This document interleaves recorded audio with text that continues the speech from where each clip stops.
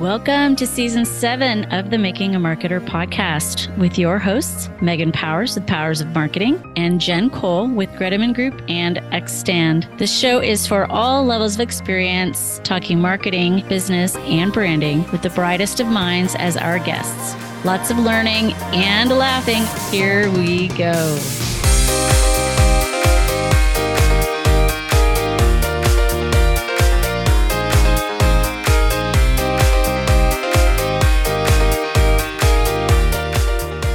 Hello, and welcome to episode 138 of the Making a Marketer podcast. I'm Megan Powers with Powers of Marketing, and my co-host is the amazing Jen Cole. Hi, Jen. Well, hi. How are you today? I'm good. I feel like I haven't seen you in a while. I know. I feel the same way. It's so wild.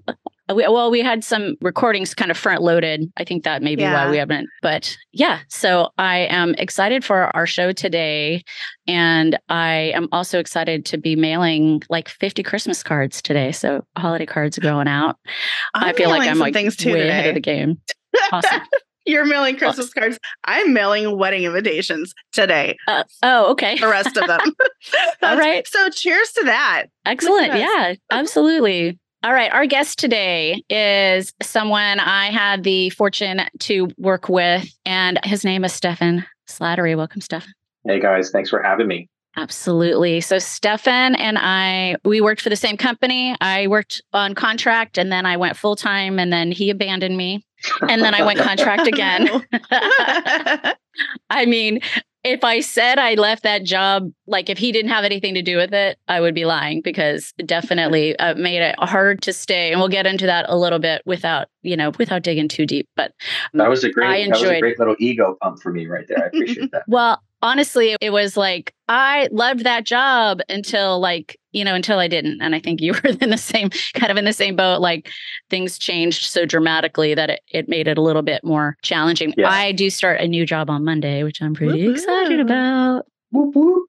With a little known company called Oracle. I'm not sure if you've heard of it, but it's funny too, because some people who don't even know tech, they're like, I know that name. How do I know that name? I'm like, oh, I don't know. It's like on everything to do with sports and, like sailing and on venues and all that kind of good stuff. So I love it. All right. I'm going to read Stefan's bio.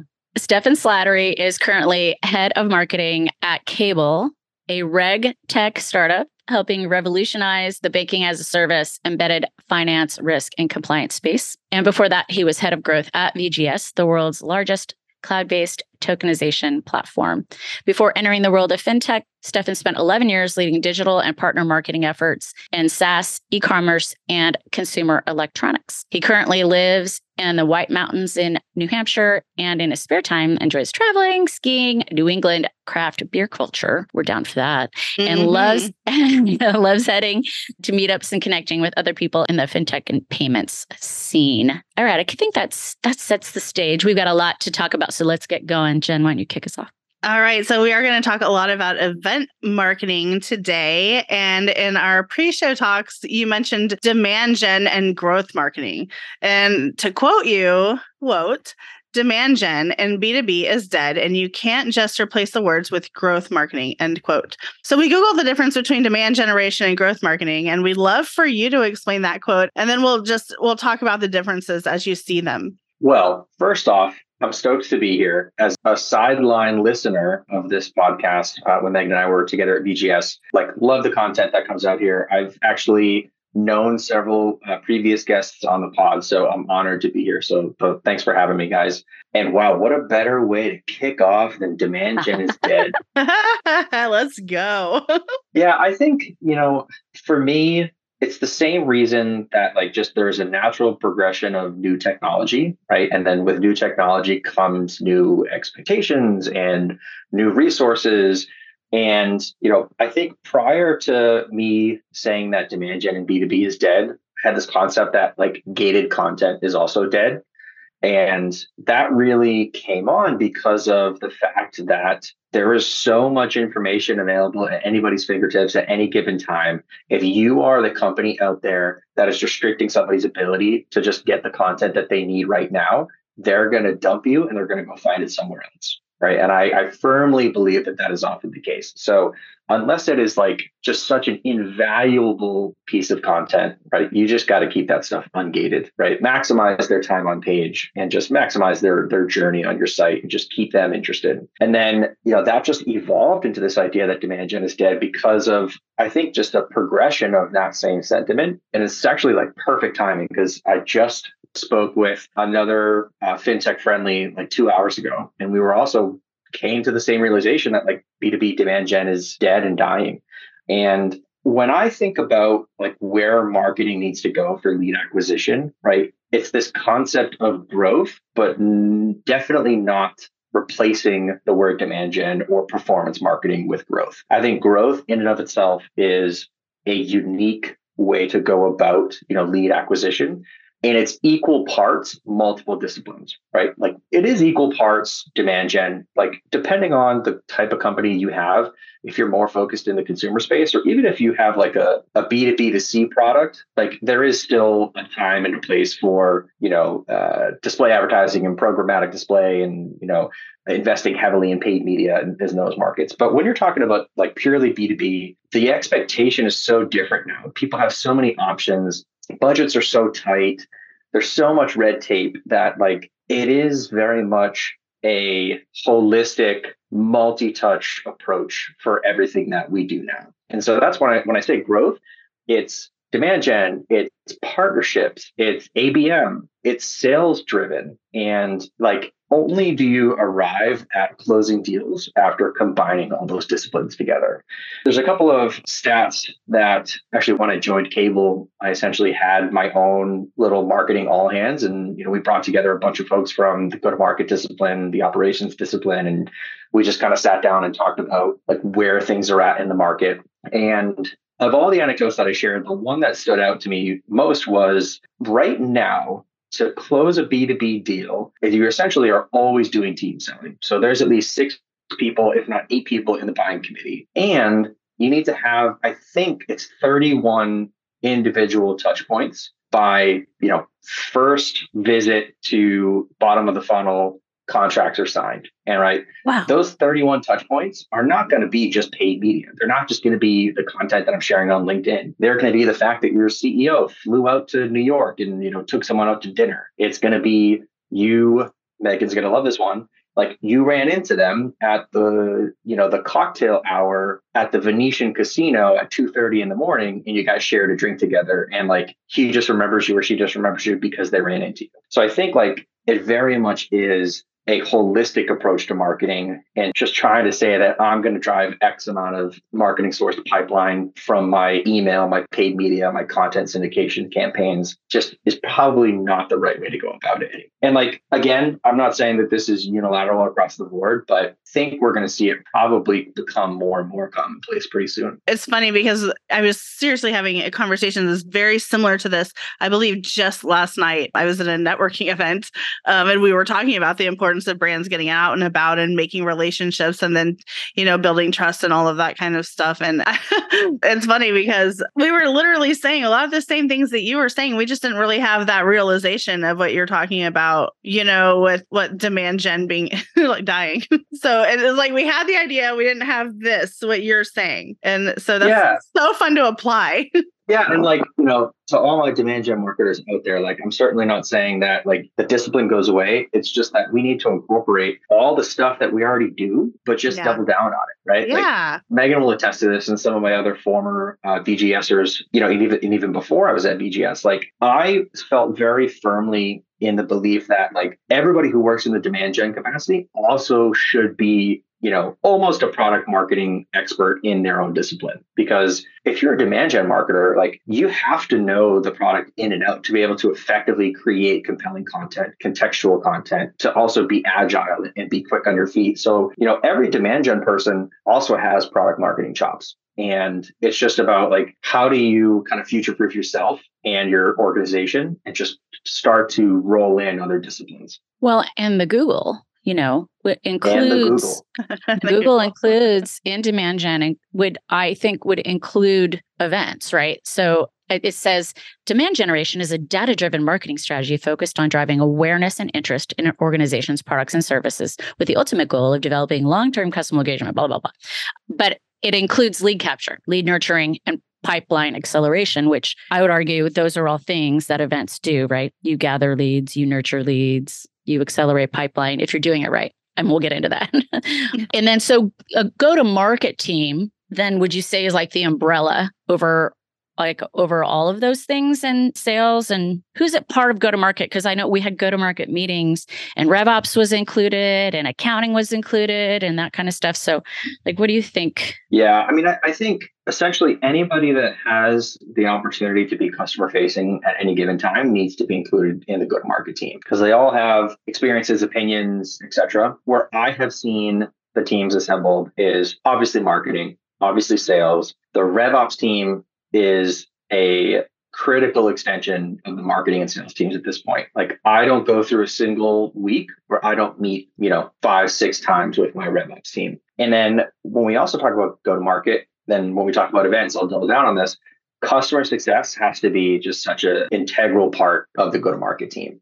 After that sales cycle, I mean, they are the face of the company. And like there's so many insights that we would lose out on, both just, behind the scenes on Slack or over email, but also, potential marketing ideas and event ideas, and also like boots on the ground, just availability and content that the customer success team can provide. So like 100% their involvement. And then, depending on what kind of industry you're in, I find myself aligning always with, tech focused companies. Whenever I start at a new organization, I always align myself with the people on the product and the technical teams, because I want to know like what they're thinking about when they build the thing that I'm supposed to market. Like, what was the origin story behind how you built this and why? And then you start to get into the psychology of marketing and like hardcore UX, and like that stuff is really exciting. So whenever you have the opportunity to bring someone in from a technical discipline, whether they're someone from the developer experience role or,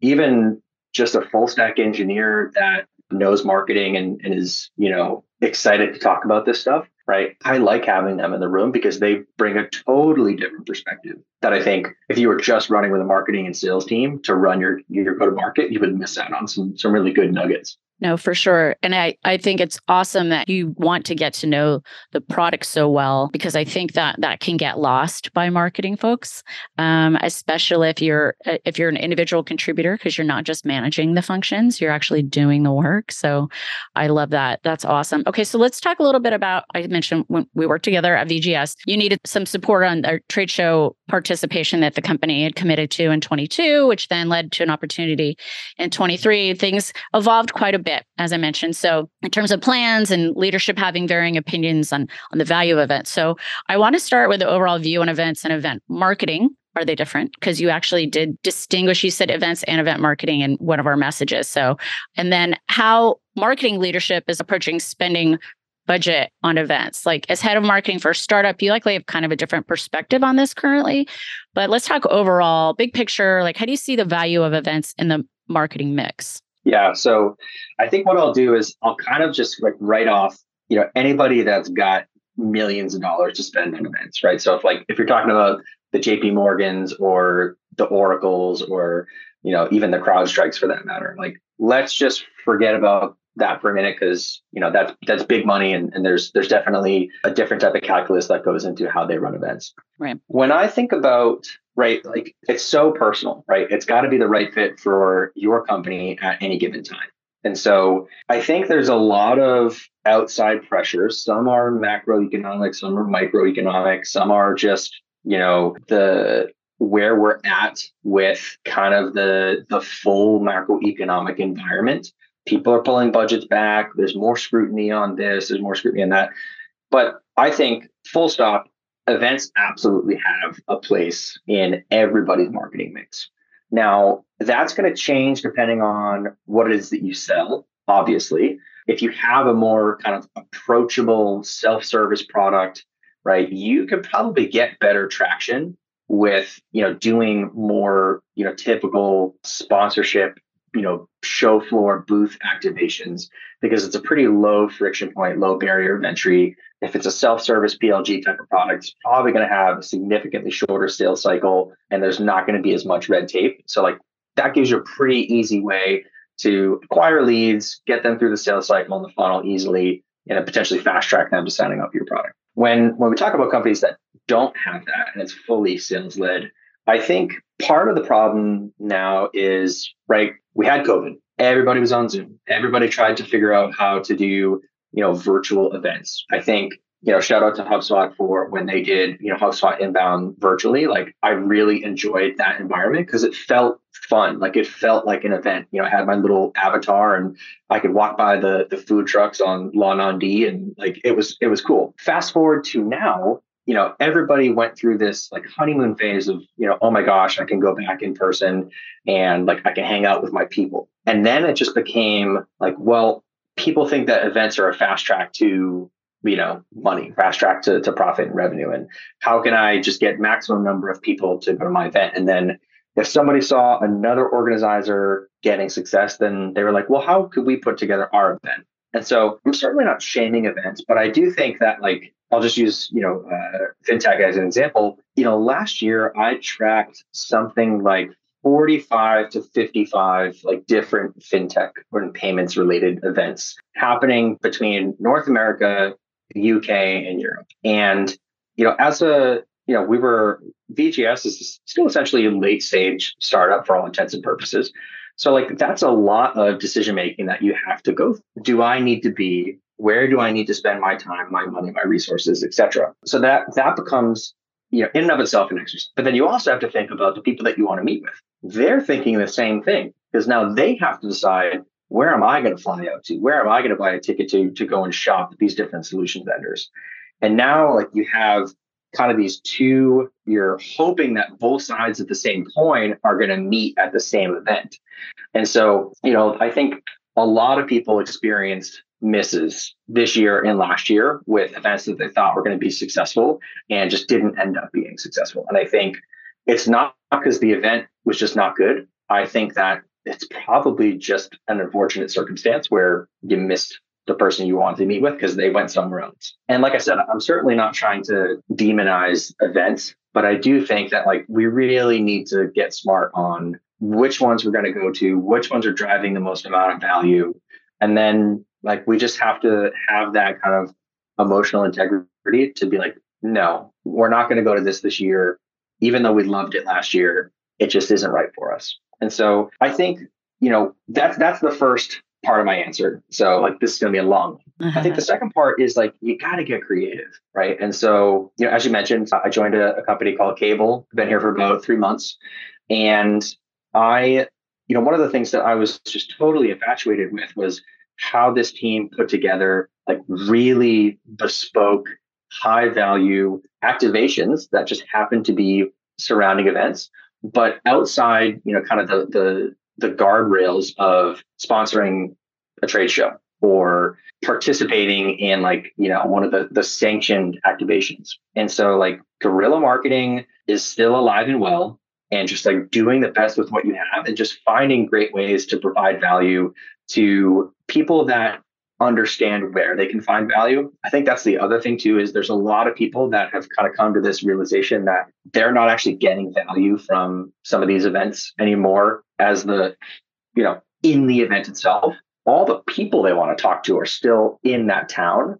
All of the companies they want to talk to are still in that town, but like they're not doing it in secret, but they're doing it in their own way. Because like there's nothing more efficient than holding 100 meetings with everybody that you wanted to meet with in one town and then flying back home and having if you're on the sales side, having a pipeline for the next 90 days, or if you're the buyer, just essentially building your entire book of solutions purchases for the next 12 months. So I think like site visits, I would love to participate in one of these chief wine officer events that I know all too well.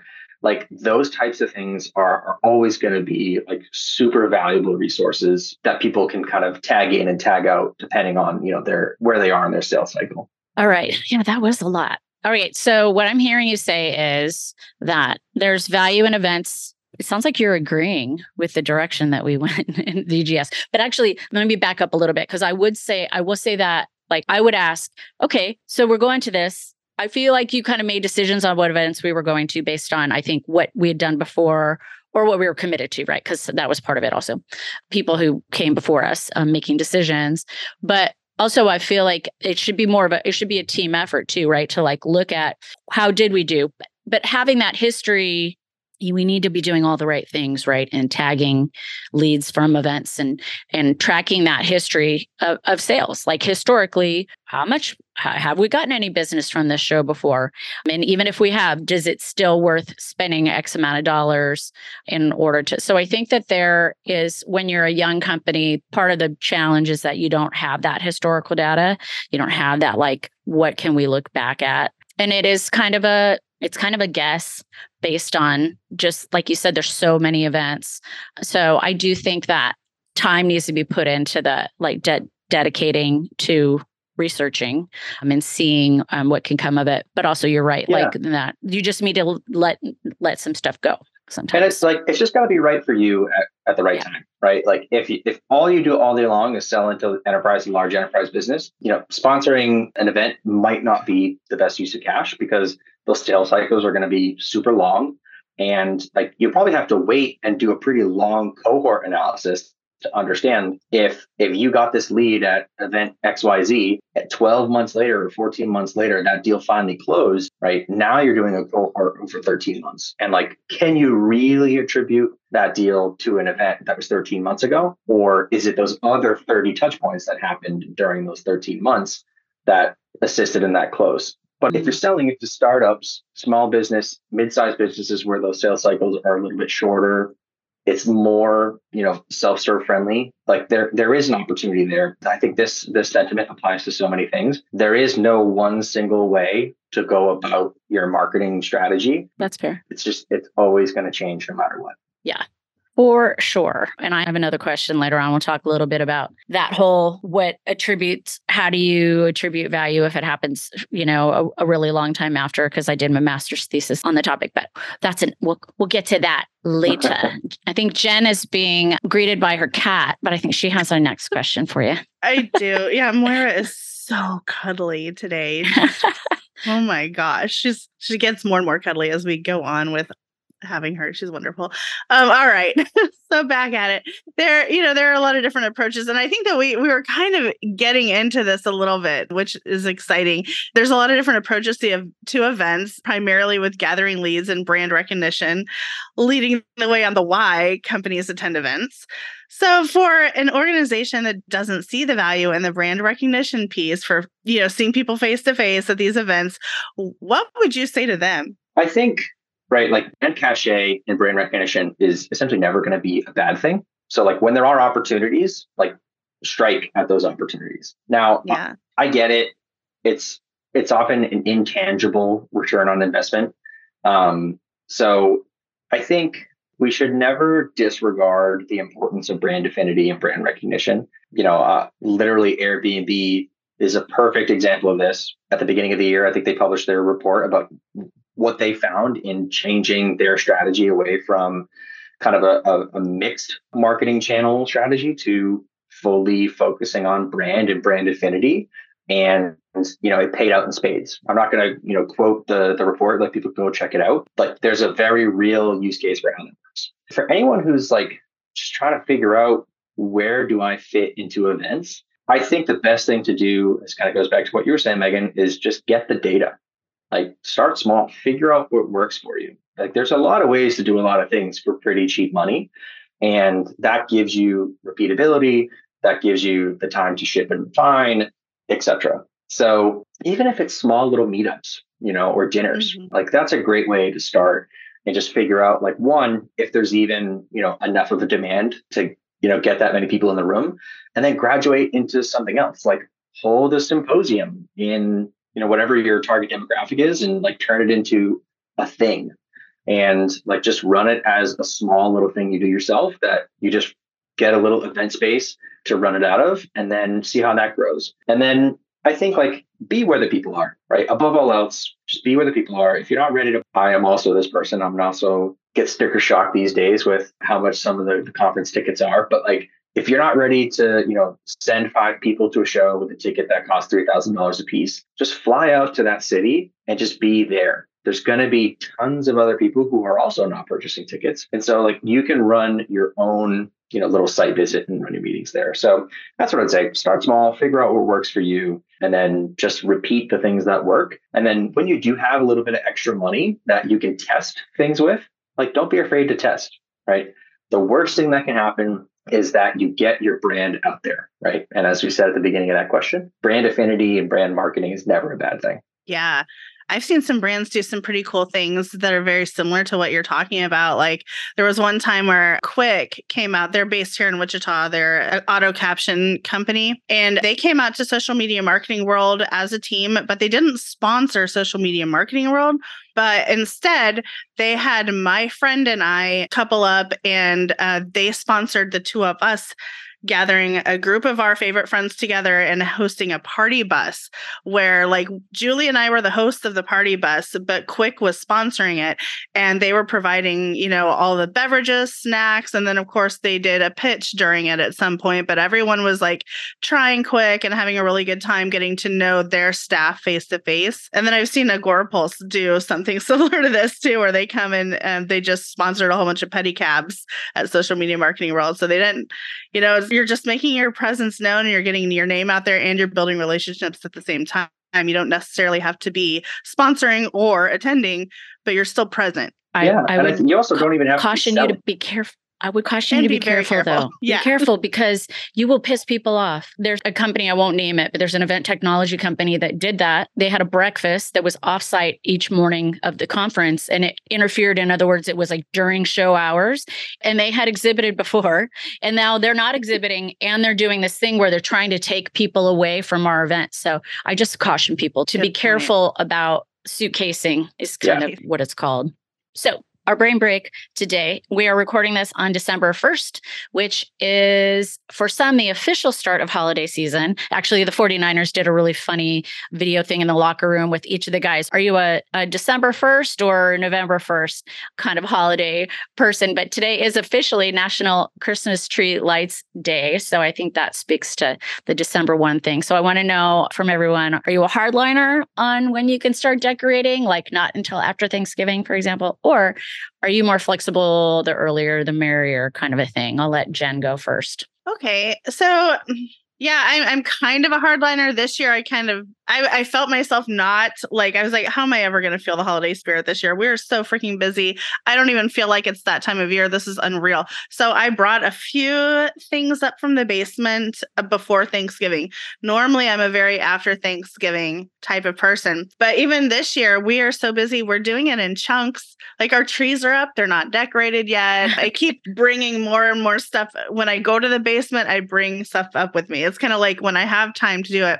Normally, it's like, hey, the weekend after Thanksgiving, this is when we're doing it, though. Okay. All right, Stefan. Yeah. So I think I'm like somewhere in between. So I'm notorious for leaving decorations up well after Christmas.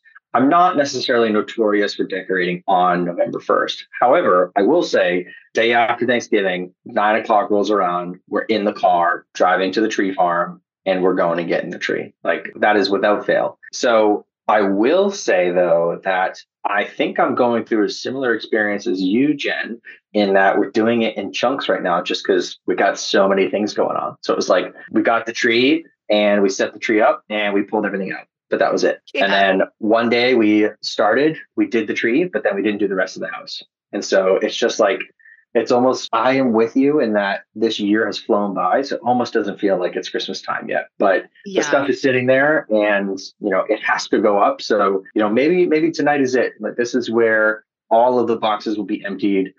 My gnome collection will be complete as of this evening. Gnomes?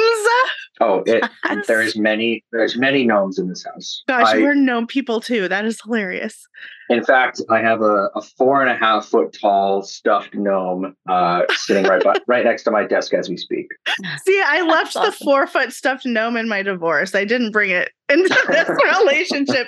I really wish I would have because, oh my gosh, I miss that guy. Maybe I'll. But her favorite craft beer place in Wichita is called the Hopping Gnome. Yeah. So I got gnomified when I was there, when I visited. That was a memory. So, yeah, that's very cute that you guys have that little connection. I love it. Really cool. Okay, so for me, I used to get super irritated at people like, it's not even Halloween. How do they have Christmas? And then I turned a corner, I don't know when, a few years ago, I think, it was probably during COVID, where I was like, all the joy. Let's have all the joy as much as we can, all of the time. Who gives a crap?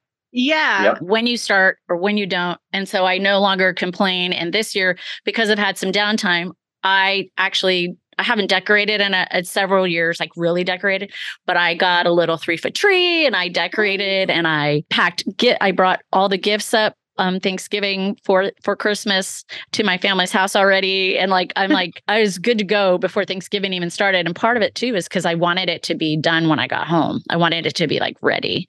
So, and I have been lighting the lights, and I will too probably be I'll leave it up way after kind of a person afterwards. I think, you know what though? I think there's something to be said for that, Megan. I am almost positive that I read some type of, it may not be a clinical study, but I'm almost positive that I read something the other day that said people who put their Christmas tree decorations up earlier in the year and leave them up longer tend to be happier for the rest of the year. I've heard that too. I think I recently saw that on someone's social media post. I think it's But then great. It has to be true. Yes. I love it.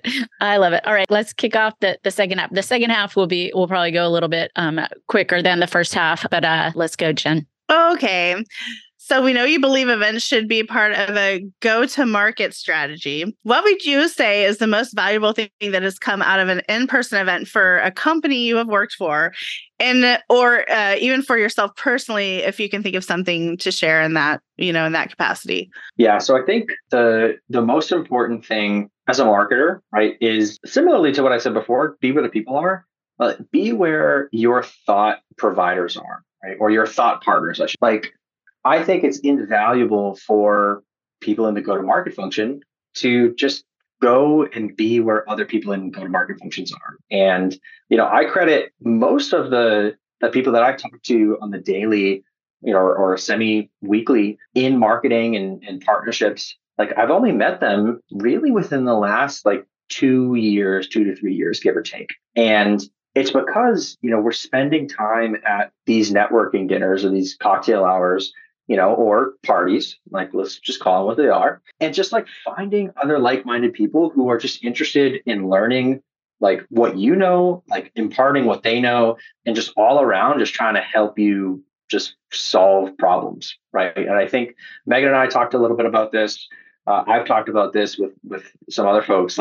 I have never met people who are more willing to just hop on the phone and understand the pain points that you're going through in your job than the people in the fintech scene. And I have calls with other people, whether they're partners, whether they're, quote, fintech friendlies, probably at least once a week, and just talking about what's going on. And so to me, that has been the biggest learning from going to events is just put yourself out there, because there's awesome people that you're going to find, awesome people that just are going to do everything that they can to help you and expand, your reach. And what I would say for the biggest thing that I've unlocked with an organization, I think I'll use the most recent, example. Like I said, I joined Cable about 3 months ago, and, we're heading to Money 2020, which, anybody who's listening knows, it is the F1 of, fintech and payments events for the year. And, there's a lot of work that goes into it. And thankfully I joined, kind of right in the middle of planning, who is, like I said, we're a startup. We have a pretty lean team. And they put together an absolutely incredible program and punching way above our weight class. And so, we left Money 2020 after, the grueling 4 days and, the dry Nevada air, in a really good place because, we maximized what we could do with those guerrilla marketing tactics. And so we walked away having something crazy, 125 meetings or 130 meetings between the four of us. And it just goes to say that there is work that can be done. There is success to be had, regardless of how big, your company is. You just got to find what's right for you. And like, Megan, to your earlier point, like you got to put in the work, but like everything's possible, to quote Kevin Garnett. And so, yeah, that I think has been like the most eye-opening thing for me. It's like, it doesn't always take the big fat check to be the diamond sponsor in order to have success at events. There's a lot that can be done as long as you put the effort in, you think through it, and then you make it yours. Yeah, I love that. It's always, go in with a plan. Go in with a plan, go into the strategy. And I was shocked at how much money BGS was spending, if I'm honest, on sponsoring and on events. I was like, oh, because I was like just not used to seeing that thrown around. Now it's interesting. Now I'm on the other side. So at Oracle, I'm going to be doing sponsorship fulfillment and exhibitors. So I'm going to be working with the people who are paying to attend our conference in that capacity versus being the one who used to, be the customer. So that'll be interesting. But I give credit to anybody that, has the budget to spend on these events. Mm-hmm. And, I won't name the events themselves, but like we looked at some events where like to be, whatever diamond, platinum, emerald, whatever gem you want to call it, like it was, $200, $500, $1 million, to have those sponsorship packages. You're really talking about a different type of environment when you start talking about those types of sponsorships. But like that is a lot of money that can really go a long way with other disciplines, right? If you think about converting that $1 million into just creating content, or think about putting that into paid media, right? Mm-hmm. Depending on your industry, like you might be spending $1 million a month on paid media, but still, like there's no shortage of expensive events, and it just goes to show that there is a lot that can be done without having to cut the check. No, for sure. And so this I'm going to jumble some of the questions that I had together based on what we've just talked about. So I mentioned that, I don't know, Stefan, if I ever told you about my master's thesis or not, but anyone who's listened to the show for a while has heard me talk about it.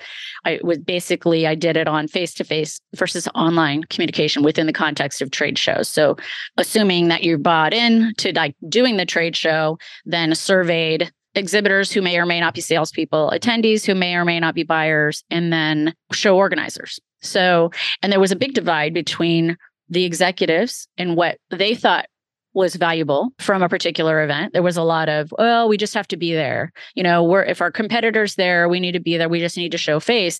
In the meantime, the salespeople are like, no, like we're getting business from this. And so like, where's the reporting? Where's the data? How long do you go before you attribute it to say that it was a successful show? Because I would argue, and this goes kind of against what you said earlier, like if I met you at trade show and 6 months later, or even a year later, we got business from that. If that was the first touch, if that was the catalyst, then I think that you still give credit to that show. Yeah, it took a whole lot of other work to close that business from when you first met them to when you actually closed. But like, it's like the genesis of how that relationship started. So anyway, I think there's value in there, but also within all of this becomes the sales versus marketing. Who provided the lead, or marketing getting all these leads for sales and then sales not doing anything with them, because we all know like the number one issue with events is the lack of follow-up. So 70 to 80% of people are not getting followed up with. And I've been on both ends of that. I've been on the, I should say, I always followed up. I had like a plan, but that happens a lot for a lot of sales and marketing folks. But also I have been the buyer and been the one not followed up with. And I'm like, we had a real genuine conversation. I am interested in your product and I'm not hearing from you at all. Like it blows my mind. So what are your thoughts, I guess, on, I know I just said a lot of words in terms of like events that lead to business, whether it's new or existing customers. This requires cooperation with sales. It's the tale as old as time. What do you see as a difference between like a marketing qualified lead and a sales qualified lead? And how do you recommend marketing working more cooperatively with sales, or sales more cooperatively with marketing? Yeah. So let's unpack that. No, so I think events can absolutely be attribution points, right? But it all boils down to like, what does your team run for an attribution model? If you run a multi-touch attribution model, and depending on what you're selling into, like I said, you might have to just rely on cohort analysis for everything. And it gets really muddy, at a certain point, right? And like, I'm a firm believer that, somebody seeing a display graphic, or, somebody seeing your company name and clicking on a site link in, a Google ad isn't necessarily what's going to get them over the line. It's going to be a touch point that adds to that brand affinity, and like it's going to help usher that sales deal along. What I would say though is when we think about how the teams need to work closely together, right? I think marketing is always having to, I think, be comfortable with knowing that, like, listen, you're the one that's working the deal, right? You do not have, your, comp package, based off of, quota and attainment, et cetera. So when we talk about like, did marketing, was this marketing source revenue or sales source revenue? I think it's never a one-dimensional answer, but I think marketing and sales just need to make themselves available to each other for those types of activations. And so, Megan knows this, but like when we were running a leaner organization at BGS, like I hit the streets and I went to a ton of events, over 2022 and early 2023. And I think I did like over 100 and something, different customer and partner meetings. And like, those are not going to, go into my, HubSpot or Salesforce, lead pipeline. I'm going to hand those all over to sales. And so like, I think marketing has the ability to be really good, really compelling salespeople, but like, we're always going to be in service of the sales organization. So like, when we talk about like, how does marketing participate and how can marketing, be an extension of sales? Like, I think marketers should feel super comfortable with just inserting themselves when they can and just like acting as an extension of the sales team. And like, if you can find something, like bring it up and deliver it to the sales org. Where we get into attribution and credit, like I said, that really boils down to, what your team is running with. I think like, regardless of how any organization runs their attribution model, whether they have marketing source revenue or sales source revenue, or if it's all mixed, I think the number one thing that's important, and Megan, you and I stress this at BGS, like we have to have visibility into what happened, right? Even if we're not going to say this event drove exactly this much pipeline, which then drove exactly this much ARR, I at least need to know what happened, either in real time or in a cohort analysis. So I can go back and be like, hey, I should actually invest more time, energy, and resources into doing that next year. Because, even though we're not saying this specific thing drove this specific outcome, like I at least know what's possible. So I think reporting is the number one most important thing when I think about where marketing should be spending dollars. Yeah, for sure. Well, and everybody's so busy that like salespeople should be trying to set up appointments up front, but they're so busy, and then we're so busy doing the show, we can't lose sight of the fact that, ultimately it is sales responsibility to try to close the business. But I also think that it's helpful for us to give reminders. I know we got in a situation where we were told we were doing sales job for them, but then we were told like that we weren't doing enough to get sales to do their job, kind of in the same, like within the same span of like a couple months, which felt very strange to me.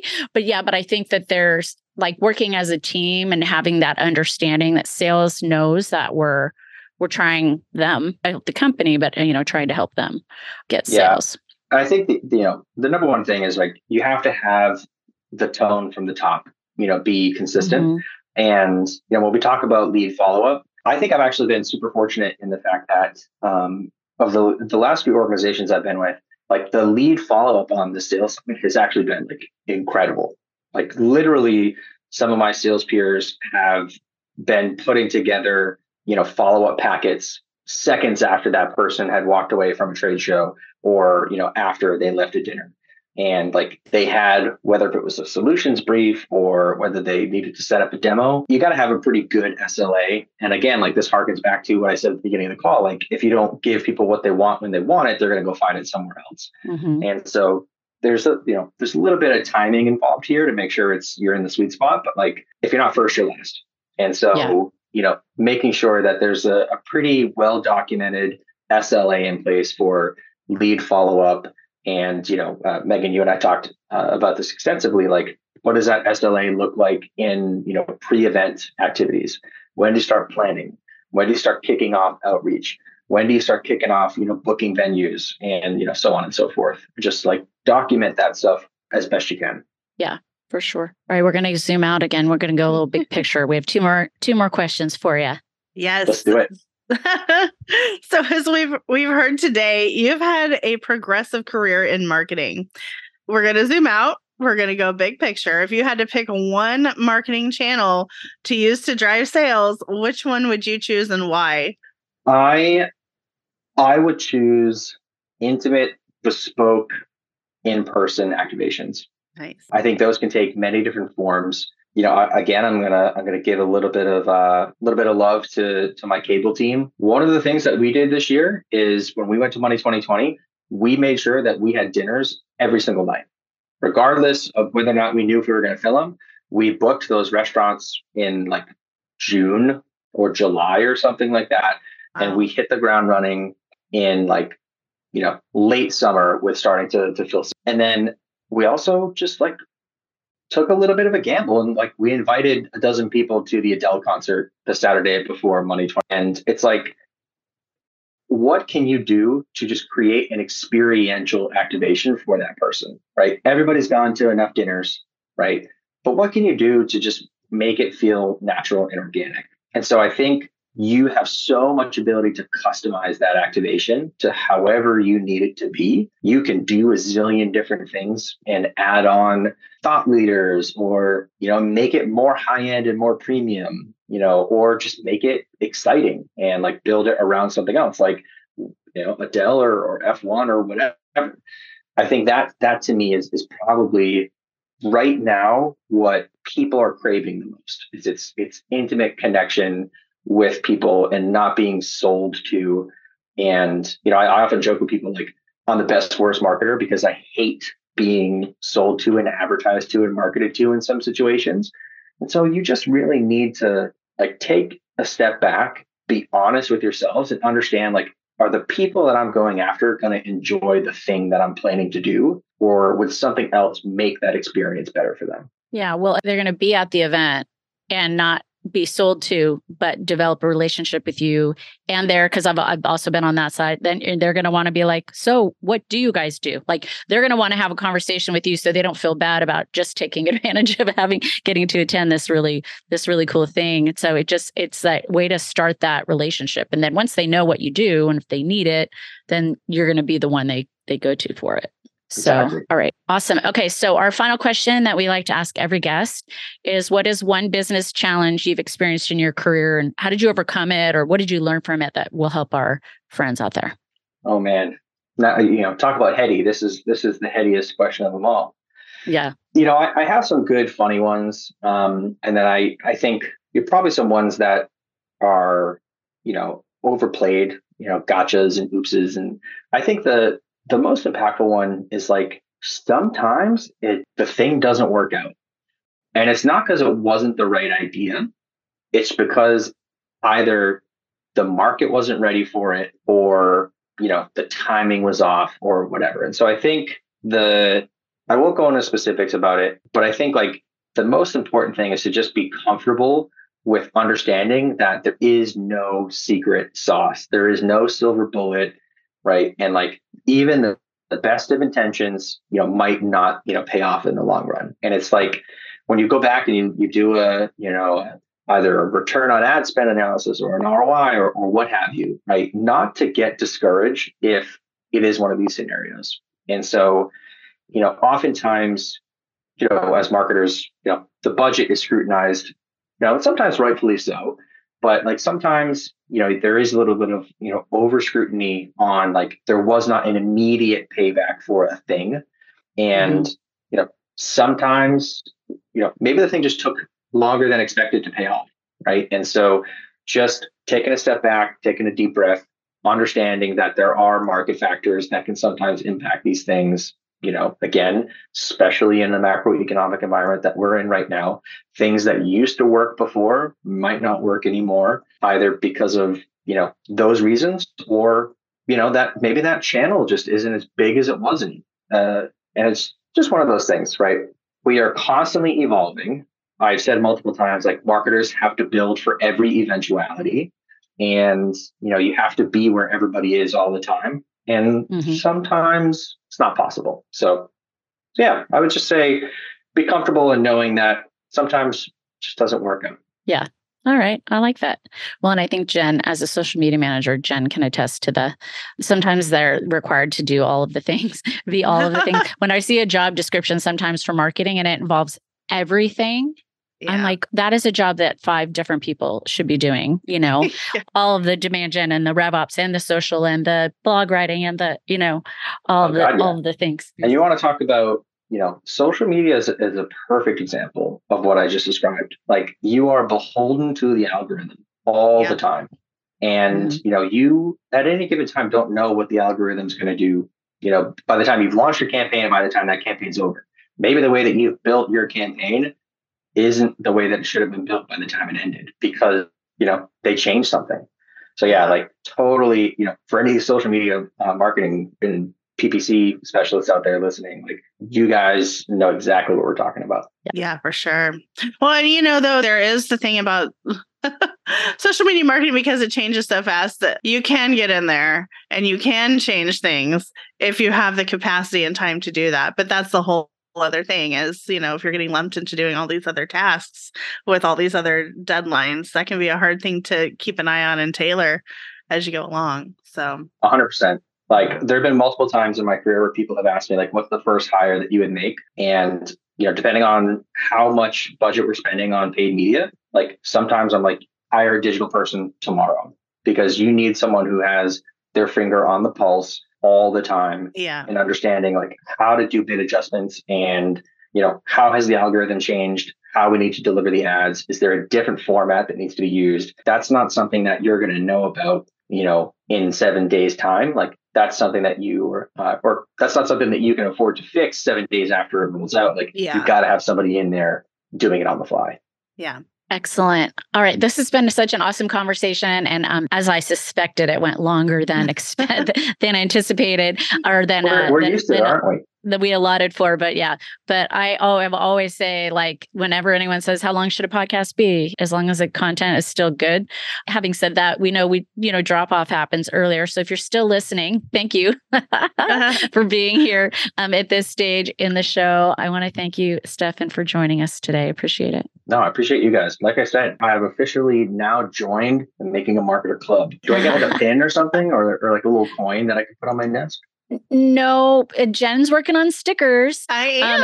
But you will get invited back for the reunion. So we will kick off season 8, inviting all the guests back from season 7 for a little round robin, which is actually where our standing question came from the last one. So we decided rather than asking for book recommendations for another season, that we'd ask something that is a little bit more deep. So awesome. All right. And thanks. And happy holidays, y'all. Miss Jen, thank you as always. Thank you. Thank you both. This has been wonderful today. All right. Awesome. Yeah. This has been episode 138 of the Making a Marketer podcast, and we will catch you next time.